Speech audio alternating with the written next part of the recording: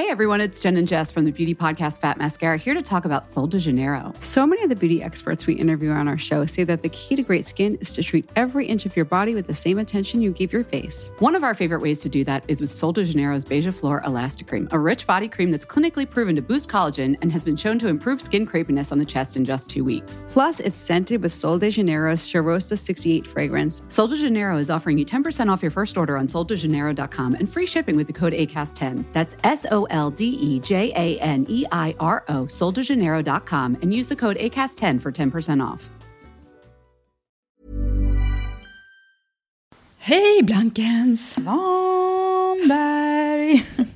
Vi sitter i samma rum. Ja, det är jag vågar spännande. knappt kolla på det. Det känns overkligt på något sätt. Nej, men vi ses ju... Jag träffar ju dig oftare än jag träffar... Många andra. Många andra.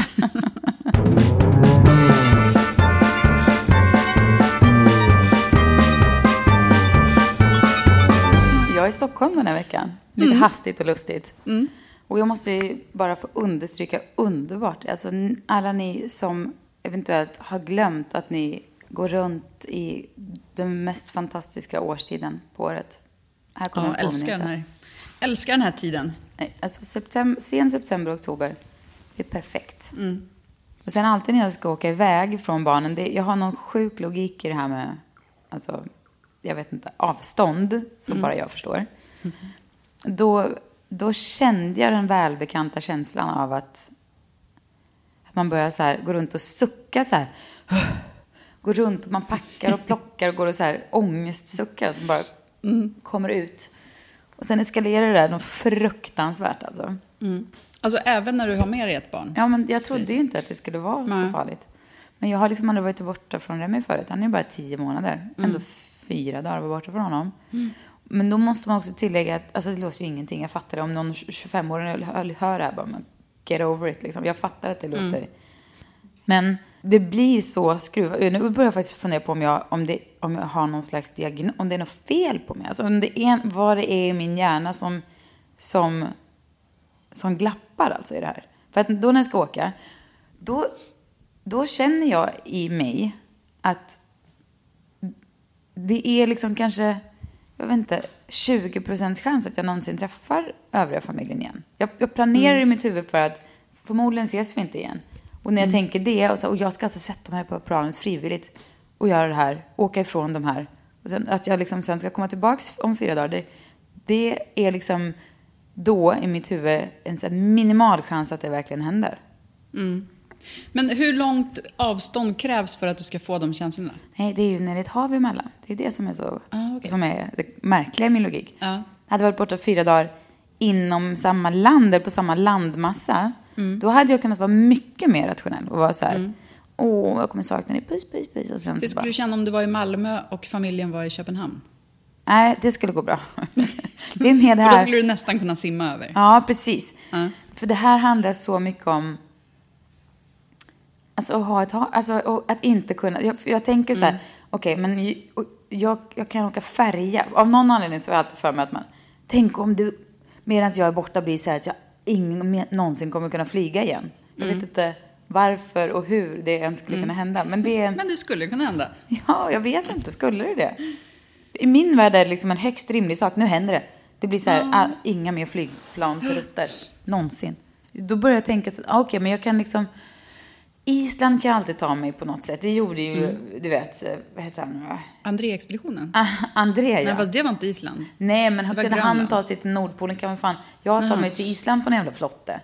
Och sen kanske jag kan liksom mellanlanda där, jobba mig vidare till Grönland, knalla över Grönland. Och sen på något jävla sätt åka över till Alaska, Kanada, fan man hamnar, är det väl förresten.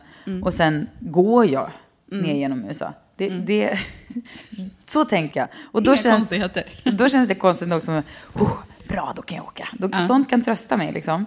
Och sen så säger jag till Per så här också, innan jag ska åka iväg då så här, men hur gör vi nu då? Om vi tappar kontakten. Tappar kontakten, säger du. Hur tänker du då? Ja, och då är min värld så här att ja, men du vet, om det blir jordbävning och sen lava som bara du vet att jag har lavaskräck. Och så kommer det lava över hela Los Angeles så bara bryter all kontakt. Ingen kan komma till Los Angeles. Ingen vet liksom, medan jag är här. Liksom hur löser vi den situationen? Då vill jag ha liksom en plan för det. Medan Per också är så kärleksfull och fin, så han ändå tar mig på allvar. Jag säger, ja, men då kan vi göra så här. Då ses vi. Då tar jag barnen och så går jag mot New York och så kan vi se. Då kan han komma med en lika jävla dum i huvudet förklaring, men ändå förklaring. För det enda jag behöver är att det finns en plan för hur vi ska. Så där, och det här låter ju som ett rent vansinne. Jag hör ju det. Ja. För det här är ju liksom, okej, allt det här skulle säkert kunna hända. Men det är inte jättetroligt ändå. Nej, alltså för jag kan ju verkligen förstå alltså att man har tankarna. Alltså för just de där katastrofgrejerna och vad som kan hända. Alltså för det där har jag också. Men jag har aldrig hittills ställt frågan, hur gör vi om det kommer lava? Få har gjort det, tror jag. Va? Jag tror få har ställt den frågan. Jag tror faktiskt att få har jag är gjort ganska det. ensam där. Ja. Jo, men sen åkte vi till flygplatsen då. Och jag höll på att smsa med Per. Jag sa till Per så här att om jag åker till flygplatsen och du märker att jag mår så här fruktansvärt dåligt som jag gör nu, då vill jag att du säger till mig så här, nu kommer du hem för jag vill inte att du ska må så här. Så kom vi dit och då gjorde inte han det riktigt. För han var ju lite mer nykter i det här, kan man säga, än vad jag var. Så han var ju ändå så här, det är inte schysst mot Rio. Du har massa liksom, jobbrelationer som kommer inte må bra av att du liksom bara på grund av liksom någon slags lavaskräck ställer in resan. Jag är rädd för lava och jordbävning så jag stannar kvar här i LA. Det är inte rimligt. Ja, men i alla fall, så han höll på och vimsade fram. Till slut var han så här, okej, men kom tillbaka då, du får göra det. Och så var planet försenat och var så här, det är tecken, planet är försenat, det kan bara betyda en sak, att jag inte ska åka med så här. Ja, men sen ringde jag min syrra som var så här, nu får du skärpa, nu sätter du på planet och åker, för att du måste komma ihåg att när du fattade beslutet att åka så var du vid dina sinnesfulla bruk. Det är du inte nu. Men nästa gång så tar du någon lätt ångestdämpande medicin. Det tror jag är grejen är att det känns ju inte heller, det är inte helt i karaktär med dig i övrigt. Jag tycker inte det. Det tycker jag var skönt att höra. Ja, Jaha, jag berätta. tycker inte, för det där är galenskap. Ja. Men det värsta tycker jag när man har så här delar som börjar bråka i en också om det. För när vi flög, när jag var i LA nu för några veckor sedan, och så flög vi hem därifrån, då flög vi på kvällen. Och jag har, alltså du vet, sen den här German Wings-planet som sakta åkte ner och körde in i berget. Det gör mig såna extrema tvångstankar på flyg. Nu, och ännu värre märkte jag när det var mörkt ute, för då kan man inte se att man åker uppåt. Så det var så lång tid som man satt där och så bara, nej, nu åker vi snart in i bergen. Du vet, hela tiden. Du har bergstopps skräck. Precis. Delvis därför som jag inte ville flyga från, när vi var i södra Frankrike i somras, så ville jag inte flyga hem. Nej. För jag ville inte passera, alltså om jag ska vara ärlig så var det så. Ja, jag fattar det. Så att vi åkte tåg istället. Det var inte bara det, men det var ändå en stor del. Men vet du, jag hade faktiskt också de här tankarna förstås på så här galna piloter och sådär. Och kände, för jag åkte med Norwegian och kände så här, Breivik. Vad är det som att inte den här är en jävla Breivik? Det har ju tydligen funnits i norrmännen förut. Och då tänkte jag på så här, man borde få ha en meet and greet med piloten. Så han borde stå där när man kommer in och vara så här, kännas trevlig och vara så här, får man förtroende för honom bara. Fast jag skulle inte kunna lita på den då, för tänk dig, alltså man behöver inte vara så här folkligt lagd, om man säger, för att vara en bra pilot. Däremot kan man vara ett psycho och vara väldigt trevlig och tillmötesgående och sen ändå köra in planet. Det finns ju sant. Men man borde kanske få en kopia på pilotens senaste psykiska undersökning. Samt alkotest och sådana där grejer. En basic bara liksom sinnesundersökning. Som jag då absolut inte skulle placera själv i det här läget. Alla flygbiljetter borde inte längre vara så små som de är, utan de borde vara som en bok som berättar för en om alla på planets psykiska förutsättningar. Här är din personal, de här kommer ansvara för ditt liv på 1 mils höjd. Det är inte så konstigt egentligen. Men vi vet att det inte är någon så här jävla galning. Som en själv. Det vore ju tyvärr tråkigt då om det skulle vara tvärtom, att man förväntade sig samma sak av resenärerna. För då skulle jag aldrig få sitta på ett plan. Nej. Alltså med de här. Nej, exakt. Nej, du skulle inte komma på. Med det läget jag är i just när jag går på planet. Bara pendla mellan gråt och panik typ. Ja, inte klokt. Men sen då nu har vi varit här några dagar och haft det så himla mysigt. Alltså otroligt mysigt. Jag har bott hemma hos min svärmor och blivit ompysslade och hon har ju haft liksom bästa veckan i sitt liv. Det blir verkligen så här, som Per sa också, att det här blir liksom ett så superspeciellt minne för henne att få åka iväg själv med mig och vet så här, vara med farmor och så. Och så har det verkligen blivit och varit. Så igår kväll gick jag och la mig i sängen och bara mös och tänkte på nästa gång jag ska åka iväg med Bonnie. Och så smsade jag till Per så här, vad mysigt, det ska bli så kul det är underbart, jag ska åka med. Och han bara nu börjar vi om igen på samma så här. Nu kommer jag hem och säkert boka nästa resa bara. Och börja ladda för det och känna, vad mysigt det ska bli. Och prata med alla, nej men jag och Bonnie ska åka. Det blir mysigt en vecka bara, hon och jag. Och sen när det är dags, bara, så kommer jag stå där. Det går inte, hela min kropp säger att det är fel. Inget i det här är rätt. Hur ska jag hantera det här? Ångestdämpande. Ja, det kanske är så enkelt. Jag tror att det är så enkelt. Alltså det handlar inte om någon så här stor... Du behöver inte gå och medicinera hela tiden. Men nej, just det där kan ju säkert vara, du vet, bara en sån där... Typ som man köper åksjukepiller. Okej, kan du ha som ansvar nästa gång jag ska... Att medicinera dig? Kan du påminna mig om... Jag kommer med en spruta. I baken. Nej, men kan inte du säga så här... Alltså, för jag vet att jag kommer förtränga det här. Jag kommer tro att det kommer inte... Jag ska ta det här med Per. Jag och Per löser det här tillsammans. Ja, för att jag vet att jag kommer... Jag kan inte föreställa mig vad jag höll på med. Liksom, varför var jag så otroligt sinnessjuk alltså? Det finns inte... Jag är ju frisk nu. Men då var jag... Alltså, då var du galen. Fullkomligt galen alltså. Nu tänkte jag att vi ska ta ett mejl från en läsare, höll jag på att säga. En lyssnare. Ja. Intressant. Ja, hon har skickat det här på Facebook. Och det handlar om Facebook. Eller liksom sociala medier kan man säga. Och då är det först hon skickat med en bild på ett så här, rasistiskt och liksom fånigt inlägg. Låt oss säga att vi har Christer Sandelin i vår feed. Ja, men typ så. Och sen så, som också avslutas då på det här sättet. 99% av er kommer inte ha modet att kopiera denna text. som en så här hets. Så man tror att alla som inte tycker som liksom skriver så här gör det bara för att de är fega. Ja, precis. Att man är rädd för att säga sanningen. Och hon skriver då, men hur tacklar man dessa idioter? Och så skriver man, ni har så bra tankar och åsikter. Och hjälp mig för jag blir galen av dessa trångsynta puckon. Skriver hon. Och jag har ju då turen att inte ha så många sådana där i min feed. Men, nej, det har faktiskt inte jag heller. Och det finns ju liksom... En snabb reaktion skulle ju vara att man skulle ta bort dem. Alltså om man kände sådana som gjorde det så skulle man ta bort dem ur sin feed så man skulle slippa se det. Det är antingen det man kan göra eller så kan man ge sig in och liksom argumentera med dem. Men samtidigt, alltså det är väl typ de två, eller bara ignorera det. Men att ignorera det känns ju fel, skulle jag tycka. För att det är ju som att hålla med. Och att ta bort dem är också fel på ett sätt. Det känner ju inget till liksom. Nej. Eller i och för sig, förutom om de är sådana som har väldigt så här, koll på sina antal följare. För då skulle de kunna märka det och bara, jaha, vadå?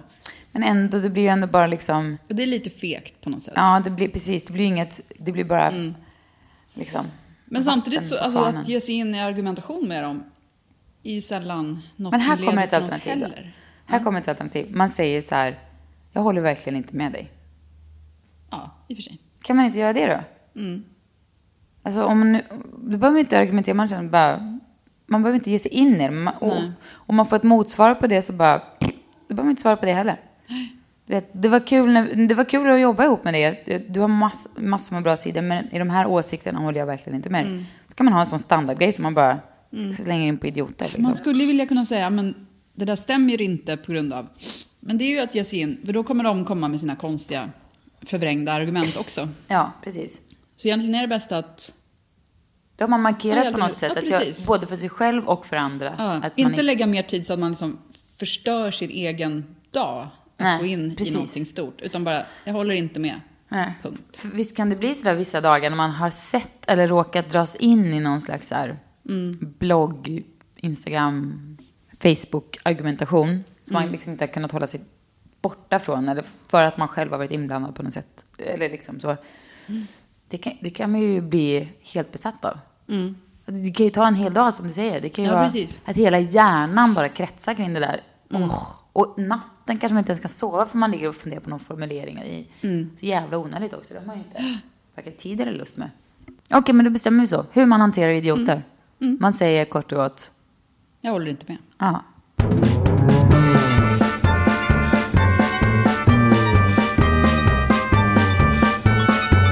Det räckte väl så? Ja, bra. Ja, då kan vi. Den här podden klar. Sen så läste jag en rolig artikel om vilken sorts nannies som efterfrågas i Hollywood just nu. Vet du vad som är 2 av de mest såna här saker som folk tar upp? Att men det här är sånt som efterfrågas. Dels sådana som inte använder könspronomen, säger man väl. Alltså, du vet, hen är det man ska använda. Alltså att folk som är... Vad skulle det motsvarigheten till hen vara i Hollywood? Ja, jag vet inte riktigt. Men det som det står i den här att det finns... Det här har man ju faktiskt inte märkt, tycker jag, på samma sätt i USA. Men det kanske är lite mer bland då, om man tänker sig Gwyneth Paltrow-gänget. Ja, men att man inte är så fast i könsstereotyper. Utan att det står då till exempel att de letar efter nannies som låter en liten pojke ha på sig sin systers kjol i skolan och sådär. Ja, men du vet, man vet ju hur amerikaner kan vara innan att säga nej, sätt på dig byxor. Ja, alltså, och det här är då lite mer uppmuntrande för att man får göra som man vill. Men och sen är det också att trenden där man gick liksom till yngre nannies har också saktat ner. Antagligen på grund av Ben Affleck-skandalen, säger den här agenten då. Och att hon nu får... Att hennes klienter efterfrågar folk som inte är under 35. Eller som är över 35, kan man väl säga. Och att... För då är de nämligen helt oattraktiva. Exakt! Helt otänkbara för de mannen att ligga oss med. Ingen vill ligga med oss. Nej. Men och sen också att det finns många kändismammor, bland annat då Gwyneth och Angelina Jolie och såna här mammor som har en väldigt profil som fina mammor, som inte vill att det ska märkas att de har nannies. Alltså det är klart de behöver hjälp av nannies liksom, med de karriärerna och liven som de har. Och då har de istället då sina personliga assistenter. Som, att de kallar det personliga assistenter, men de har också nanny duties. Liksom. Just det. Och en trend som försvinner däremot är strikta brittiska nannies. Kommer du ihåg när det var allmän nannyakuten och vad det hette? Ja, men det låter ju väldigt gopigt på något sätt, den här. Alltså för liksom, det är inte direkt för, alltså om man tänker på, alltså alla har ju nannies. Alltså alla, men det är klart inte alla har nannies, men det är inte så här en elitgrej, utan det är ju medelklass och uppåt grej att ha nanny. De här är i och för sig elitklassens, nannies. Det är deras liksom efterfrågningar som gäller på det här. Ja.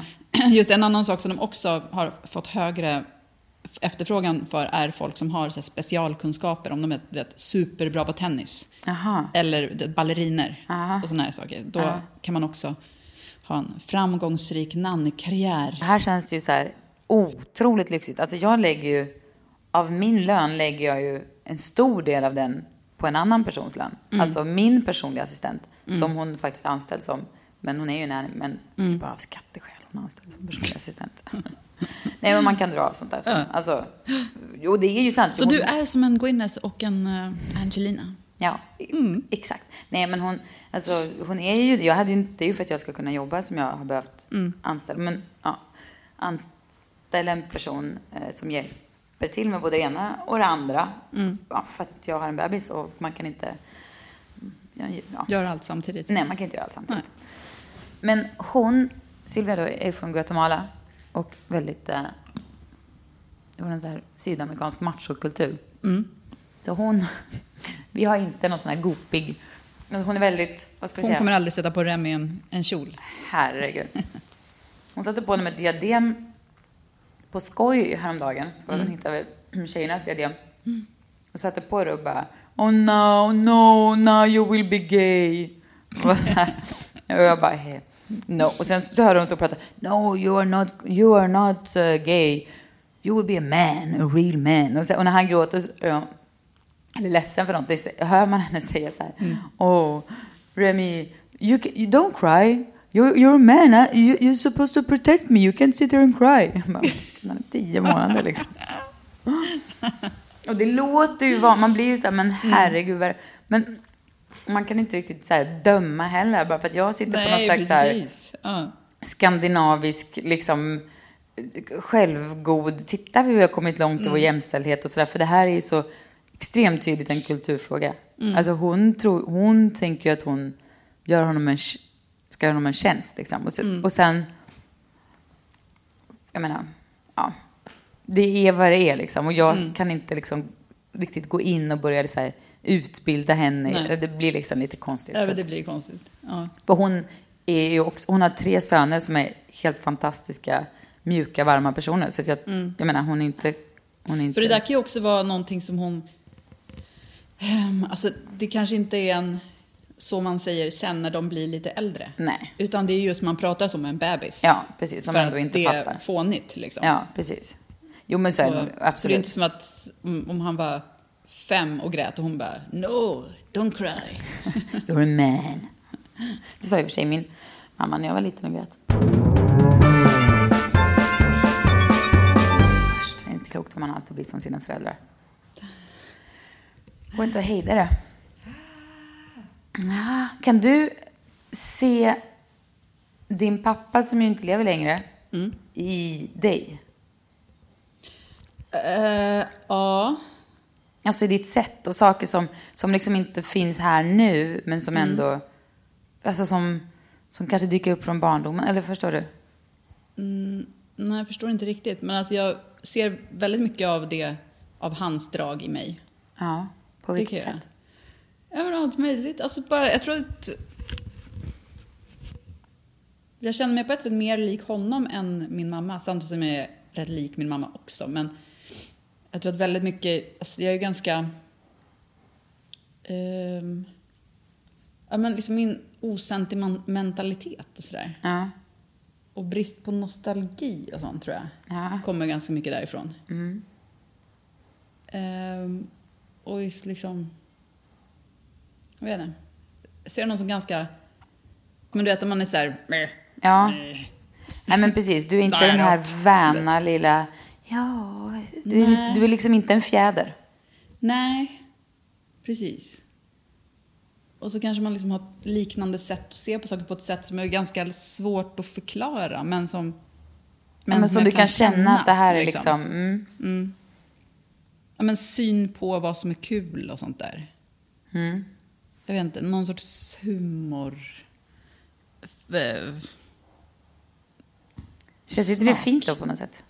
Ja, men det känns jättebra. Och sen också att, tänk när du kan se det sen i dina barn och dina barnbarn. Och att en person så här som de inte ens har träffat eller kan liksom på något sätt. Ja, men jag tror att alltså, en av mina bästa grejer är ju när man ser att, eller när jag ser att mina barn är roliga. För mig är det liksom att humor är på något sätt en väldigt bra... Alltså min pappa jobbade ju också med sånt. Eller han skrev liksom och var en kul kille på sin tid. Och det har ju liksom blivit någonting som jag tycker är viktigt. Så när jag ser det hos mina barn att vad roliga de är, så blir jag väldigt nöjd och stolt. Det känns typ finare än när de är bra på matte. Ja. Låter det sjukt? Jag håller med, det tycker jag också. Ja.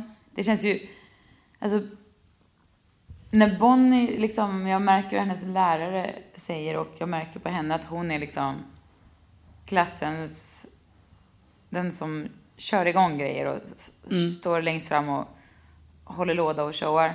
Så blir jag lite så här himla med ögonen typ. Men inombords känner jag ju så här härligt liksom. Jag gjorde ändå ganska många så här konstiga uppträdanden, vet jag. Aha. Jag och min bästa kompis hittade på någon sång och så sjöng vi den. Och så skrattade ju alla, så de var så här, det här tyckte de om. Aha. Och sen egentligen kanske bara var för att det var så himla dåligt. Eller de gjorde en dans, eller vet man ändå gick igång på den här bekräftelsen från klassen. Fast egentligen så handlar det inte om att man var så himla bra. Det var bara det att ingen annan uppträdde på roliga timmen. Så då stod man där och sprattlade lite. Hemskt. Nej, det var säkert en otrolig show. Det var det säkert. The final countdown. Försök göra en dans till den. As a person with a very deep voice, I'm hired all the time for advertising campaigns. But a deep voice doesn't sell B2B, and advertising on the wrong platform doesn't sell B2B either. That's why if you're a B2B marketer, you should use LinkedIn ads. LinkedIn has the targeting capabilities to help you reach the world's largest professional audience. That's right. Over 70 million decision makers all in one place. All the big wigs, then medium wigs. Also small wigs who are on the path to becoming big wigs. Okay, that's enough about wigs. LinkedIn ads allows you to focus on getting your B2B message to the right people. So, does that mean you should use ads on LinkedIn instead of hiring me, the man with the deepest voice in the world? Yes. Yes, it does.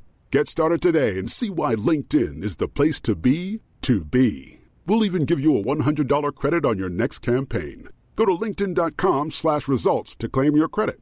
That's linkedin.com/results. Terms and conditions apply. Hey everyone, it's Jen and Jess from the beauty podcast Fat Mascara here to talk about Sol de Janeiro. So many of the beauty experts we interview on our show say that the key to great skin is to treat every inch of your body with the same attention you give your face. One of our favorite ways to do that is with Sol de Janeiro's Beija Flor Elastic Cream, a rich body cream that's clinically proven to boost collagen and has been shown to improve skin crepiness on the chest in just 2 weeks. Plus, it's scented with Sol de Janeiro's Charosta 68 fragrance. Sol de Janeiro is offering you 10% off your first order on soldejaneiro.com and free shipping with the code ACAST10. That's SOLDEJANEIRO, soldejaneiro.com, and use the code ACAST10 for 10% off.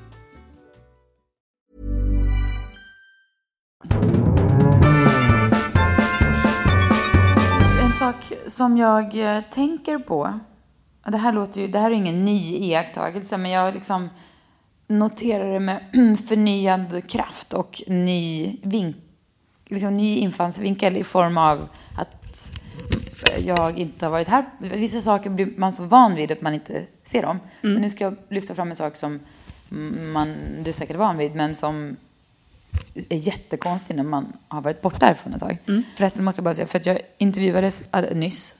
Och då vill man ju ofta liksom lyfta fram att livet, jag vet inte, det liksom finns någon svensk journalistambition att man i alla intervjuer vill liksom gärna lyfta fram livet är som så jävla lyxigt liksom. Fast ja, det är det ju på många sätt liksom. Bara i det att man kan åka till havet och liksom vara utomhus och är bäst, man kanske till och med bara att solen är där och att det är palmer gör att precis, hela sättningen där blir ju lyxig på en gång. Men i alla fall, svenska journalister vill alltid så framhäva det på ett så här sätt som bara, du vet, som jag i min paranoida värld blir så här, Hollywoodfru facket som man så gärna vill placera sådana som mig i, men inte gör på samma sätt med män som intervjuas som bor i Los Angeles, känner jag. Men skitsamma. I alla fall, men då är de mer så här framgångsrika i LA. Ja, men här ska man vara så här, ja, du är nanny, jaha. Alltså, men allt det här måste ju ha perspektiv på sakerna. Alltså man måste ju kunna livet där på något sätt för att förstå varför liksom, man har en nanny. Eller så här, det här att man inte åker kollektivtrafik. Det är inte så här att jag har blivit för fin för att åka kollektivtrafik. Men här gör ju det förstås, för att här gör man det i Stockholm. Och då är jag fan helt jävla chockad över hur folk sitter på tunnelbanorna med sina privataste privatliv och så här jobbhemligheter och bara bredvid. Här står jag. Och så igår satt jag bredvid han var en advokat eller jurist. Han satt och förhandlade med en person som hörde av sig till honom, som hade hamnat i någon kris då med sin ex och man gissade om barnen. Det var liksom någon då, det var ju förstås inga namn som nämndes, men man fick veta allt om det här. Den här personen, man förstod att han hade haft missbrukarproblem och nu hade liksom ex tagit barnen och hur man skulle gå tillväga med de här och vad är din situation nu och du känner så. Man fick veta vad det kostade till och med över den här processen och hade han råd med det eller inte? Nej, det hade han inte, för han hade gjort det här. Och man bara, men här, det är ju helt sjukt. Skulle jag sitta med en advokat som satt på tunnelbanan och pratade om det här, även om inte mitt namn nämns, det känns fruktansvärt obehagligt ändå, tycker jag. Så, det är helt sjukt. Det är helt sjukt. Och det var ingen så här, jag kände så här, ens lagligt liksom. Eller i morse så, och det är ju inget fel med det, men du vet att folk sitter så och bara sminka sig så här. Det känns också för mig som en så superprivat sak. Alltså jag kan förstå om man liksom bättrar på läppstift, men du vet, lägga hela sin make-up och fixa och liksom en liten spegel, göra spegelminnen och fixa ögonbrynen och noppa och grejer. Det är så här, alltså det skadar ingen, det får hon göra mycket hon vill, men det känns som en så otroligt så här badrumsgrej att göra på toa. Jag tycker i och för sig, själva sminkningsgrejen, att någon sitter och sätter på, du vet, mascara eller något sånt där, det tycker jag visst. Men att ta bort saker från sig själv, det tycker jag man gör hemma i sitt badrum. Alltså noppa ögonbryn, klippa naglar, fila fötterna. Det, alltså, du vet, man gör inte det i gymmet. Eller du vet, om någon filar fötterna. Eller på tunnelbanan. Utan det sköter man hemma. För det är, så här, det är ingen som vill ha dina hudflagor. Nej. Liksom flygande på en. Andas eller in. Naglar. Fotdamm. Ja, precis. Så där tycker jag, men just jag kan tycka det är ganska gulligt om man ser någon som sitter och sminkar sig eller jo, sätter på läppstift eller så där. Men nej, men jag, alltså, så det stör mig inte så. Men det blir bara paff. För jag har liksom glömt av på något sätt vilket otroligt så här gemensamt utrymme för allas liksom. Och någon sitter och så här bara snorar och så här, och någon annan sitter och liksom hånglar och där sitter en person och liksom eller att någon sitter och äter ur en matlåda. Och sådär. Eller liksom Facebook som man kan stå och bara se sig. Jaha, du vet vad du skriver. Sån att man vågar vara så liksom öppen, säger jag som har en blogg, Instagram och en podd. Men ändå liksom. Men där bestämmer du åtminstone själv. Gör man väl i och för sig på tunnelbanan också. Men det är ändå så här. Jag tror att det där är en sån här grej som bara händer för att andra gör det, men man kanske, jag vet inte, och det skadar ju ingen, men jag menar med lite perspektiv på det känns det nästan så att jag blir så här, men gud, för jag ser det, du vet det så här, nu ser jag tycker det är så här lite olika beroende på vilket humör man är på, för att vissa dagar kan jag tycka, gud vad härligt att få ta del av all denna mänsklighet som finns här i vagnen, du vet. Och ibland så är det så man bara, låt mig slippa höra dina tjafs med din kille om vad ni ska äta till middag, du vet. Exakt. Sånt där. Men det är som en av de mest gränslösa, eller jag vet inte, men en gång hörde jag en person tjafs, alltså, som höll på att gå igenom ett könsbyte, tjafsa om så här, eventuell operation eller du vet, mediciner är det kanske inte, men hormoner som hen höll på att äta. Och liksom vilka trassel det gjorde med hens mage. Sånt där. Man bara, okej. Det måste ju vara någon slags rekord ändå. Men var går gränsen då? Finns det en gräns? Alltså om man nu kan sitta och sminka sig och liksom fixa med sånt där, är det okej att sitta och fisa också då? Om det inte hörs? Jag tycker att det är olika saker i och för sig. Och fisandet tycker jag inte, där släpper man ut någonting som man kan göra hemma. Ja, det är din regel. Jag tycker att där går gränsen. Man släpper ifrån sig, men du är också väldigt känslig mot kropps... Ja, men fisar, vem vill känna någon annans fis? Ja, det vill jag, det tycker jag är intressant. Vilken spännande fiskaraktär. Örtig! Är det någon som har ätit havre?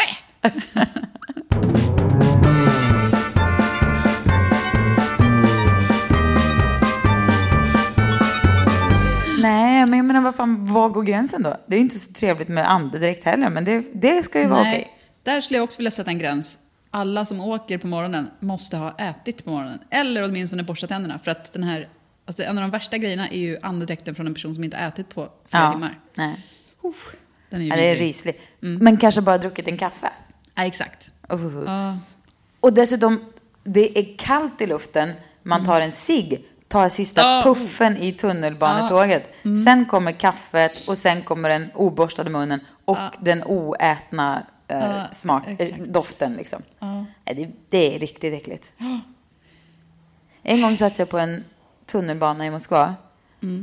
Där finns ju många personer som liksom åkte igenom både ett och annat. Alltså som är alkoholiserade och liksom går runt med tidningspapper virade runt fötterna och liksom bor i tunnelbanan mer eller mindre för att det är tak över huvudet och vintern är kall och sådär. Och han har blivit en sån gubbe på tunnelbanan. Han satt liksom kanske 2 steg bort.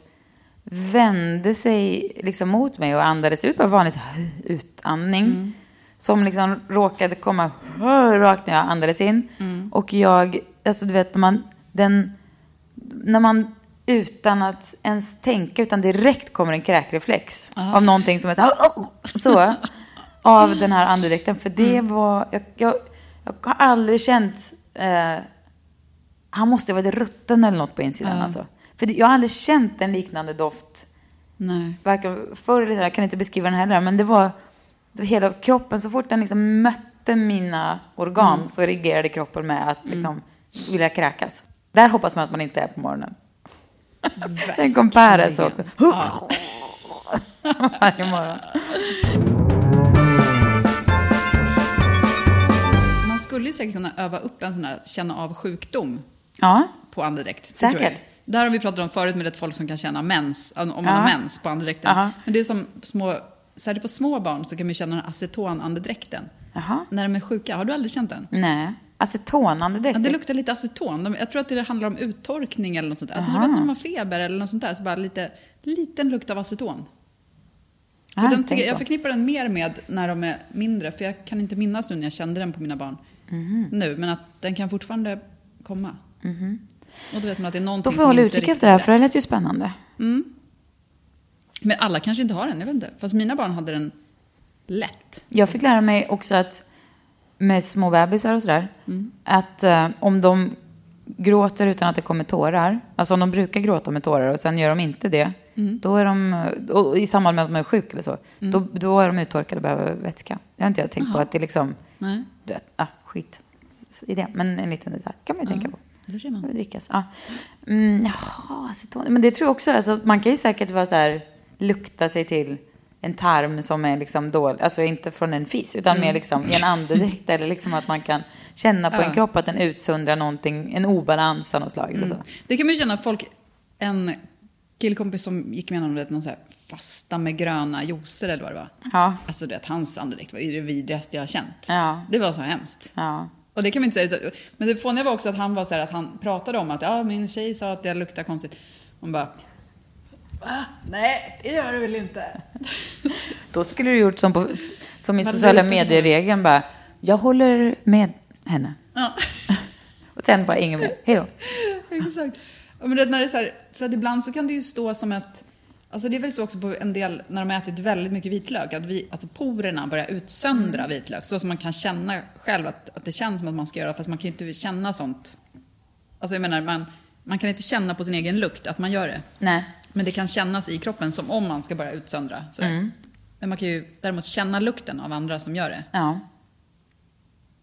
Och på samma sätt. För det finns en sån liksom, skola på något sätt. Men det beror bara på hur känslig näsa man har. Jo, men jag menar, om det kanske finns någon så här indisk farbror kan man tänka sig, som kan, att man har någon läkare liksom, stil när han bara luktar på folk. Och så känner man en diagnos direkt. Ja.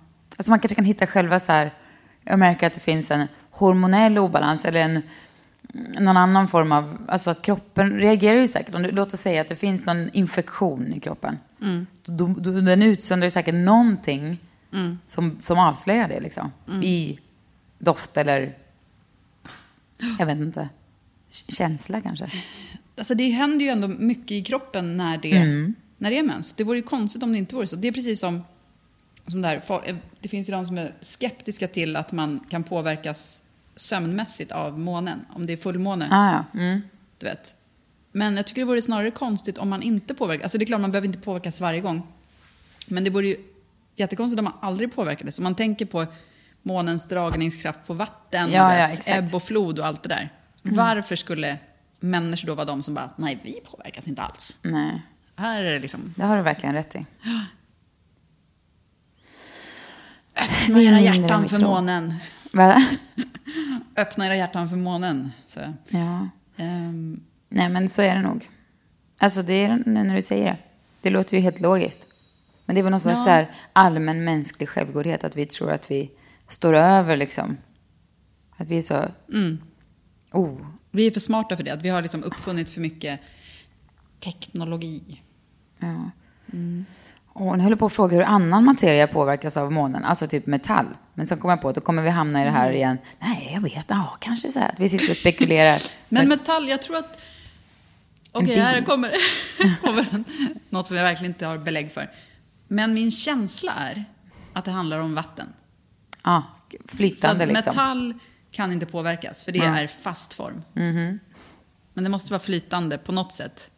Men allting har väl någon form av vätska i sig? Metall? Allting har väl, till och med sten har väl någon form av... Alltså det finns en liten mängd liksom vätska. Finns det någonting som är 100% torrt? Nu är vi ute där igen. Nu är det dags vi snörar åt påsen innan vi gör oss längre in i den diskussionen.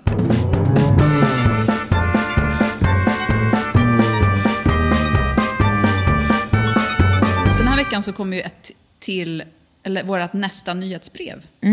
Som nu kommer. De kommer ju varannan vecka. Och har man fortfarande inte signat upp sig så gör man det på tinyletter.com/Blankens-Svanberg. Just det.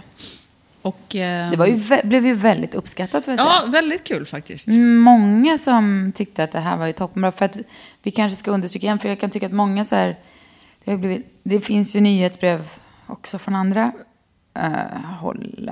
Och då blir det som liksom förlängning av podden. Och det här handlar inte om oss, utan det är bara hardcore tips på bra saker att se och läsa och exakt, det här är nästan oberört av oss. Nej, det är det inte. Det är ju, vad heter det?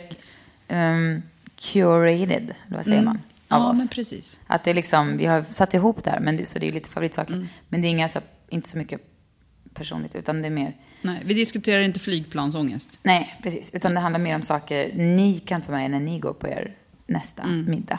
Som andra kan prata om. Precis. Och vill man skicka något till oss annars så kan man ju mejla till blankensvanbergpodcast@gmail.com. Exakt. Får jag komma med ett litet tips? Eller det kanske vi ska ta i... Det finns en podcast som jag tycker är så otroligt bra. På tal om saker som inte handlar om oss. Så, men jag kanske ska ta det i nyhetsbrevet. Vi kan ta det i nyhetsbrevet också då. Men det finns en podcast som heter Staden. Som görs tillsammans med någon arkitektförbund och någon tidning, tror jag. Jag vet inte exakt. Heter Staden. Finns på Acast också faktiskt. Är så otroligt intressant. Om man har gått igenom P3-dokumentär och behöver lite nytt så här. Det är så sjukt allmänbildande. De är på olika platser runt om i världen. De har 6 avsnitt från USA, men de är också i Sundsvall och sådär. Och går igenom så här olika städer. Man får liksom historien. Man blir allmänbildad som fan. Man ser också platsen framför sig utan att man har varit där. Och det är så jävla intressant att höra hur saker som är nu hänger ihop med historia och sådär. Kul, jag ska ladda ner den direkt. Ja, den är urspännande. Allmänbildande och jättebra. Men du, vi hörs snart då. Ja, det gör vi. Hej då!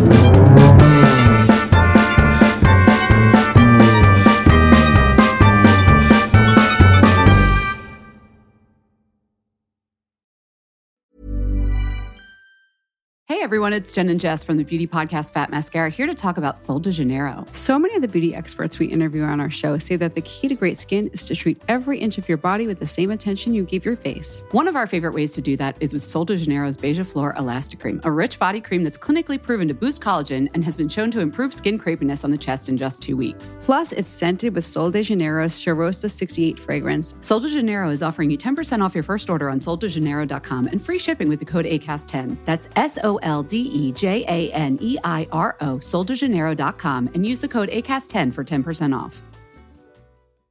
Subtle results, still you, but with fewer lines. Botox Cosmetic, out of botulinum toxin A, is a prescription medicine used to temporarily make moderate to severe frown lines, crow's feet, and forehead lines look better in adults. Effects of Botox Cosmetic may spread hours to weeks after injection, causing serious symptoms. Alert your doctor right away as difficulty swallowing, speaking, breathing, eye problems, or muscle weakness may be a sign of a life-threatening condition. Patients with these conditions before injection are at highest risk. Don't receive Botox Cosmetic if you have a skin infection. Side effects may include allergic reactions, injection site pain, headache, eyebrow and eyelid drooping, and eyelid swelling. Allergic reactions can include rash, welts, asthma symptoms, and dizziness. Tell your doctor about medical history, muscle or nerve conditions including ALS or Lou Gehrig's disease, myasthenia gravis, or Lambert-Eaton syndrome, and medications, including botulinum toxins, as these may increase the risk of serious side effects. For full safety information, visit BotoxCosmetic.com or call 877-351-0300. See for yourself at BotoxCosmetic.com.